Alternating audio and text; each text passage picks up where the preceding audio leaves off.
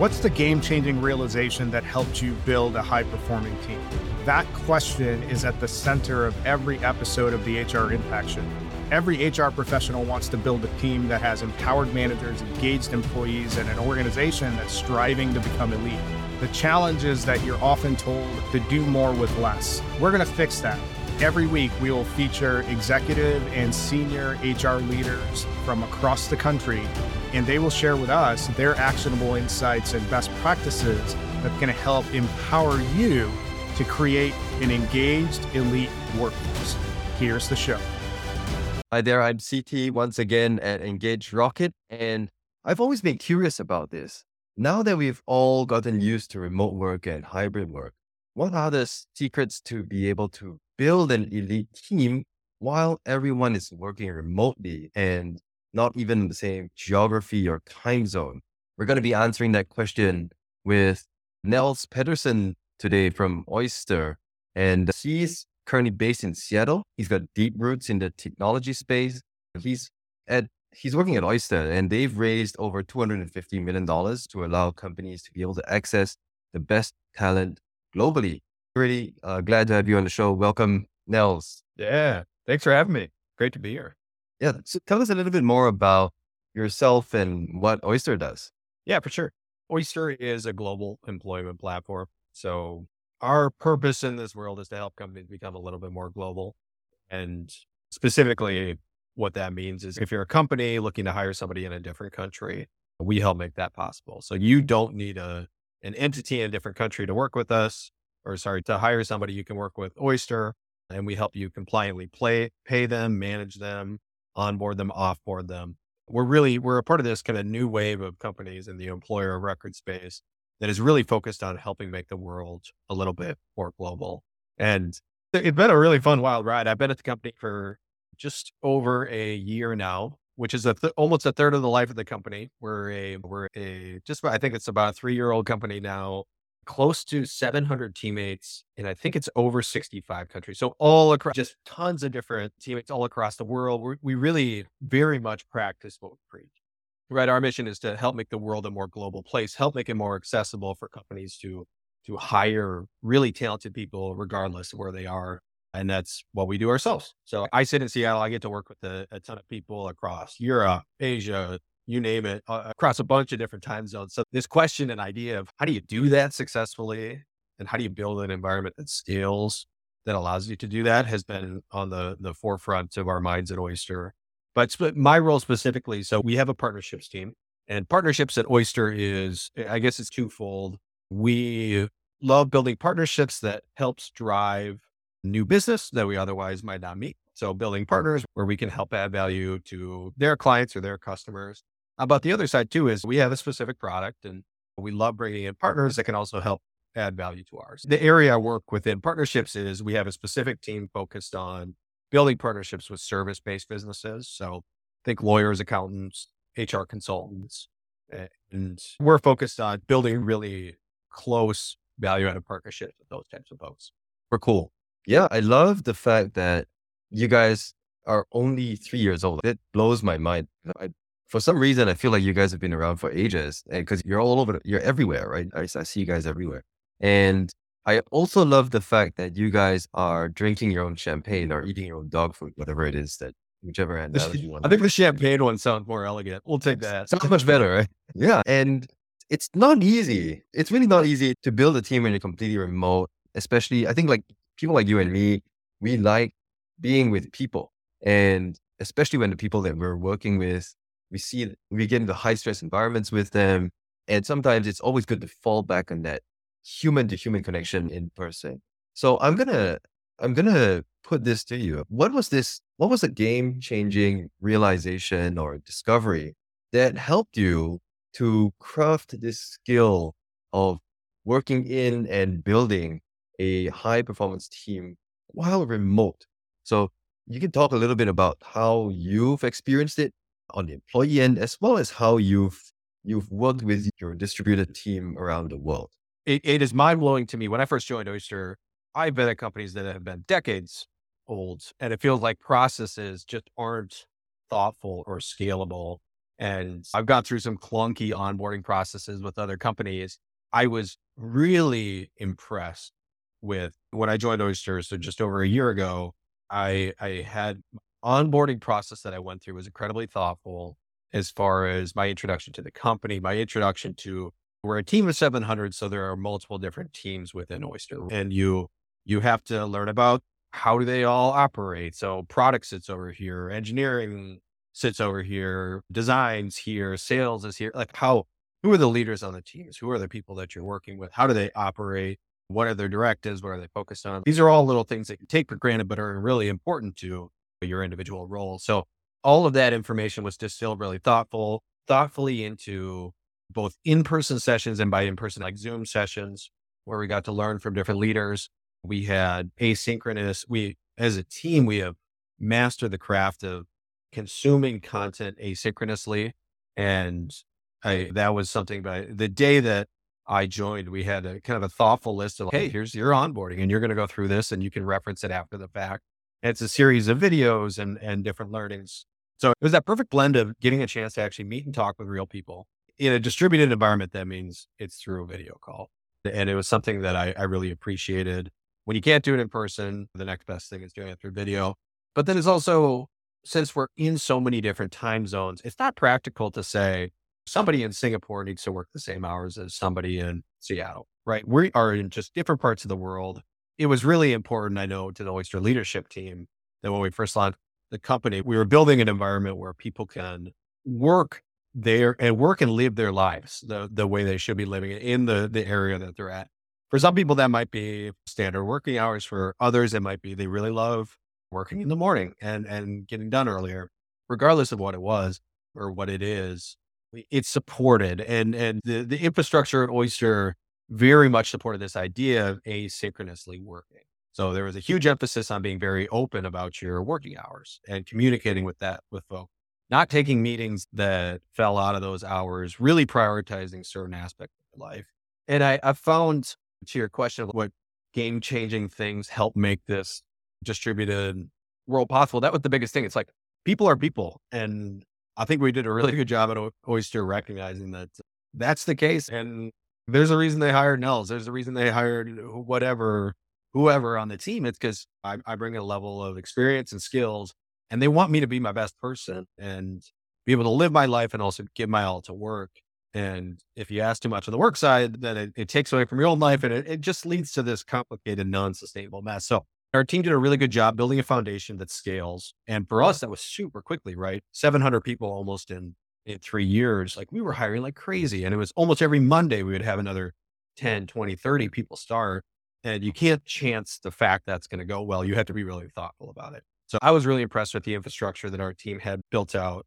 And they were able to continue to grow on it as we grew as a company. What you said makes a lot of sense. Because you want to get it right from day one. Like when the moment someone joins the team, that whole design around that is got to be super thoughtful, which is what you mentioned. And yeah, it didn't register until you told me it, because if you guys scale that quickly, that means if you're adding 10 to 20 people per week, this entire process has to be, you got to nail it down. And every week, literally, everyone on the team is pretty much going to be new to everybody else in many cases. And what do you find, like beyond that first 30, 60, 90 days, what have you found, like on a day-to-day basis? What do you do to keep your team motivated? What do you do to keep your team aligned and excited about what's coming? Our partnerships team is 12 people. We sit within the sales team as well. And so it's 12 immediate folks that kind of work on partnerships, and then more after that. So there's a lot of different people that you might work with on a given day-to-day basis. It can get easy to live in this silo, right? At the end of the day, I'm a salesperson, right? I have certain numbers and quotas that I'm trying to hit for the segment that we have. And it can be easy to live in this silo where I'm not collaborating with other internal folks. And it's been heavily encouraged by our team, and also just a personal initiative that I've taken, really trying to build and grow roads within our company, right? At the end of the day, I'm out there building partnerships, and I don't know everything about our product. There are certain experts that know little nuances of compliance codes in certain countries. And I love looping them into our conversations, right? I love getting sales team involved, getting our product specialists involved where it makes sense. If we're talking about integrations, getting our product team involved. So the, how do you keep the energy high in an environment where when you've raised as much money as we have, you need to grow quickly. That is the directive of any company that's fundraised like we have. And you need to do it in a thoughtful way too. I found the way to embrace and have fun with that growth is just find fun ways to collaborate with your team, right? Everybody's got a little bit of an expertise. How do you loop them into what you're doing? And how do you align it with what their goals are too, right? Each of our teams has different metrics that we're working towards, different OKRs. Partnerships is maybe different than sales, maybe different than a different department. How do we make sure that we can work together to help push all of these metrics forward and find success as an overall team? So I love, how do I keep that energy? A lot of it is finding new people to meet on our team, finding new ways to work with people on our team. And as silly as it sounds, almost get as much satisfaction out of helping other people hit their goals as I do myself. And at the end of the day, it's one of those circular things where the more activity you do, the more good work you do, the more good things come back to you. And it also makes it way more fun to work. If you're too narrow focused on one particular thing, you're going to burn yourself out. And we're in a world that changes like every day, right? Or we're in a market that changes every day. Like some months companies are hiring a ton. Some months companies are restructuring their teams. They're rethinking their hiring plans. And like, we're a product built on helping companies hire compliantly. So we have to be able and willing to adjust. And also as individuals within Oyster, we also have to adjust. So it's, yeah, the short answer after the really long one is just, I get a ton of energy, and I know teammates of mine get a ton of energy by finding opportunities to work internally. Wow, it's been a great conversation so far. Make sure you join the HR Impact community, where we gather a community of HR leaders just like you. This is a space where top people leaders share actionable insights and practical playbooks. Sign up today as a member for the community. Get updates on the latest HR resources and exclusive event invites. You can join the community at www.engagerocket.co/HR Impact. And now, back to the show. How do you go about doing this? Because sometimes when we look at employee engagement research, we find that the best teams tend to have people who are quote unquote best friends at work. And it's easier to make friends at work when you're in the same location, geography. You get to hang out at the water cooler together. You get to break bread together, that kind of stuff. How have you gone about doing this with your team? Back to the like humans are humans. It's silly, but I just, if we have a reason that we're connecting, so CT and Nels are going to get together for a meeting, I spend a non-insignificant I spend a good chunk of the time just catching up. For a meeting for 30 minutes, it might be 5-10 minutes where we're just riffing, having fun. I like, this is now my own personal thing. I like to get to know people, right? I like to know what's going on in your life to the extent that you want to share. It's fun to hear what your hobbies are. It's fun to hear what you did over the weekend. And I hope that you're as excited to know that about me. So the way I do it, and it's not a calculated thing. You treat it naturally, right? We're meeting for the purpose of a meeting, but it can get so stale if you're living in an environment where you go from back-to-back transactional meeting where there's no time to just like figure out who you're working with, what they get excited about in life. That might normally happen at a water cooler. Now for Oyster or for distributed teams, it happens over Zoom. And I find that it's a little bit of my personality. And I think, and I also try to be intentional about it, is just, it's how I like to start meetings and conversations. We all go through the same stuff.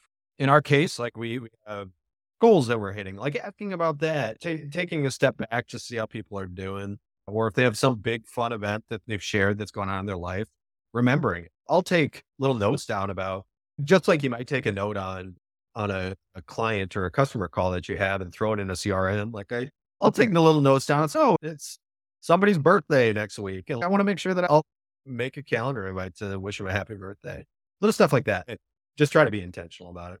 How would you break down everything that you've said about building elite teams remotely into some kind of framework or checklist that someone in your position in another company can just take away from this conversation and apply almost immediately? There's two ways I'll answer that. So the first one, when it comes to engaging your team, so you have your team, and I think it's good in your, like a really thoughtful thing you can do before any meeting is create an agenda. of what you're going to be talking about. Really bake intentional time into getting to know each other, celebrating wins along the way. Like that's something that I've seen. I think we do a pretty good job at Oyster, and I've seen be not so successful other places. It's like not celebrating the wins along the way. Like we have so many things we're trying to do so quickly. Like it's important to take a moment to reflect and give thanks to somebody who helped you in a certain way. And so I think that's always important. Big time into your agenda to do that and get human for a little bit. But when it comes to the infrastructure side of things, like going back to this foundation, I felt very fortunate that when I joined, we had a lot of really strong leaders that helped lay that foundation. So Nels and others could be onboarded successfully. There's this framework that you can follow, and it's just a series of questions that you ask yourself. Is it working today? Ask yourself that. Hey, is our processes working today? When it comes to maybe it's onboarding, you can look at everything as a whole, and there's probably chunks that are working, chunks that are not, and really digging into, hey, why isn't this working? Why isn't it? Like, what's the hurdle right now? Can we work through that? But then also looking through the lens of, is this going to work 6 months from now when we crush it? We are twice as big. We are driving twice as many sales calls or twice as much revenue, AR, or whatever it is. And our team is twice as big. Will these processes hold up, right? Time just flies so quickly. And if the answer is no to either of those, so if it's no to the first one, are the processes working today?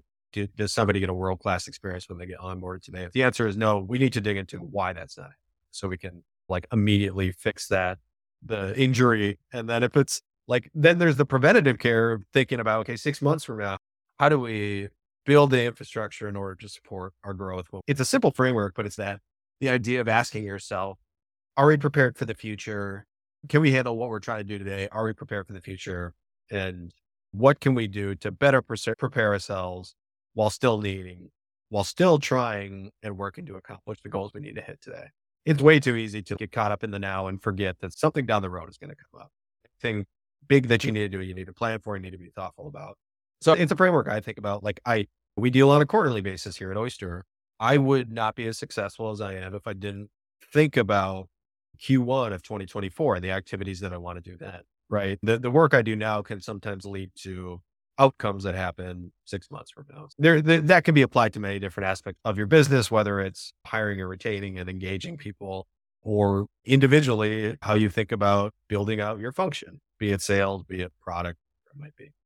It sounds like there are two main components to how you tackle this. So the first one is on the personal level, just being very intentional about how you approach meetings, setting agendas, making sure that you have some space in those agendas to connect with people, celebrating wins, giving thanks to and recognition to people that have helped you along the way or have worked with you. And the second piece is around elevating it beyond just the individual at the infrastructural level. How do you, at the very technical level, fix injuries to people as part of the process? And then also thinking ahead, asking yourselves what's working, what's not, why not?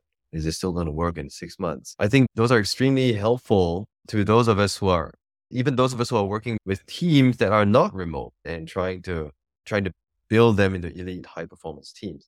People wanted to find you. What's the best way for them to do sales?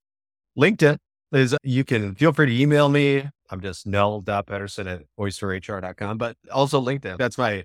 I really hate social media. So you're not finding me anywhere else. I am not a prolific tweeter by any means or anything like that. But yeah, I'll engage with folks on LinkedIn. I'm happy to email, and really to that idea of just being an open mind. I love connecting with folks on anything really, whether I'm not of that mindset that I only ever think about partnerships for Oyster. I love mentoring when I can. I love volunteering when I can, working with different technology companies across all different sizes. So it's fun to connect with people. Please reach out. I'm happy and excited to chat with you. Perfect. Thanks, folks. Thank you much for hanging out with us today, Nels. And for those of you who are listening, I hope you enjoyed this conversation and have taken away a few good nuggets that you can apply in your teams as well. Make sure you drop us a review and tune in the next time on the HR Impact Show, where we're going to have more and more great leaders like Nels sharing with us their best practices in building elite teams. Thanks for listening to this episode of the HR Impact Show. We hope you liked the conversation.